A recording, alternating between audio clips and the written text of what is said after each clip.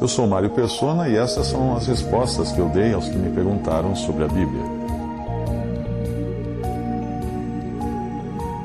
Sua dúvida é se uma denominação em uma cidade é a igreja no local, naquele local.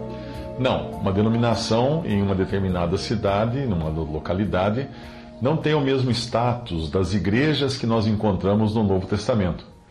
As igrejas que nas epístolas nós vemos denominadas apenas pela cidade ou região, eram a igreja de Deus que estava naquelas cidades. Tanto quanto um quartel ou tiro de guerra em uma cidade brasileira é o exército brasileiro naquela cidade, mesmo que abrigue apenas 2 ou 3 soldados.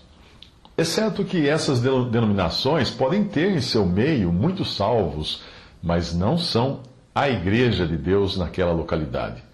Voltando ao exemplo do exército, se alguns soldados decidissem formar numa cidade um clube do sargento Tainha, eu tirei o nome de um gibi da minha época, só para dar o exemplo. Eles poderiam formar esse clube, mas se eles dissessem que aquilo era o exército, ou que teria qualquer representatividade como exército brasileiro, seriam todos presos por amotinação. Uma decisão tomada numa assembleia local, como eram as do Novo Testamento, era respeitada por todas as assembleias em todo o mundo de então.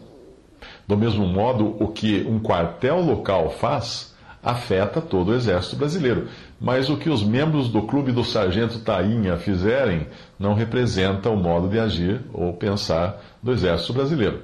Para entender por que uma denominação não pode ser biblicamente a igreja em uma localidade, basta você entender que ao crer em Cristo, a pessoa é acrescentada ao corpo de Cristo, a única igreja reconhecida por Deus. Isso é uma obra divina, não humana. Ora, vós sois o corpo de Cristo e seus membros em particular, escreve Paulo em 1 Coríntios 12, 27. Em uma denominação, você precisa se fazer membro dela por decisão sua, mesmo depois de já ter sido acrescentado ao corpo de Cristo quando creu em Cristo. As decisões tomadas na filial local de uma denominação não têm a chancela do céu, porque não foram tomadas em nome do Senhor, mas em nome da organização a que é ali representada, e em nome da qual aquelas pessoas estão reunidas.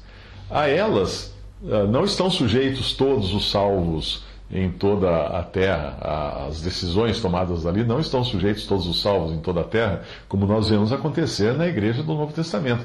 Leia em Atos 15, 16, como uma decisão tomada em uma assembleia afetava todas elas. Não se pode atribuir a isso o que o Senhor expressou em Mateus 18, 20, ou atribuir a uma denominação o que ele expressou em Mateus 18, 20, quando ele disse: onde estiverem 2 ou 3 reunidos em meu nome, aí estou eu no meio deles. Existe uma exclusividade no nome do Senhor, que não pode ser compartilhada com nenhum outro nome. Na cristandade, o termo igreja é usado no sentido de uma organização a qual você se filia, ou mesmo a um edifício ao qual você vai para adorar a Deus, como era o Templo de Jerusalém. Essas ideias não encontram qualquer respaldo na doutrina dos apóstolos. Eu extraí do livro A Ordem de Deus, de Bruce Anstey, o texto a seguir, que mostra o absurdo de usarmos a palavra igreja para qualquer outra coisa que não sejam as próprias pessoas que Cristo salvou.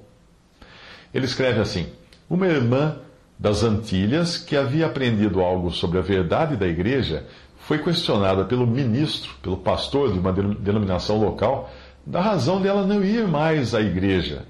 A sua resposta foi: a única igreja que encontro na Bíblia é aquela que se lançou ao pescoço de Paulo e o beijou. Ela estava se referindo à passagem de Atos 20, 37. Então ela apontou para o edifício no final da rua e continuou: se aquela coisa ali se lançar ao meu pescoço, ela vai me matar. Isso está no livro A Ordem de Deus, de Bruce Anstey. Você pode ler esse livro online em www.aordemdedeus.blogspot.com.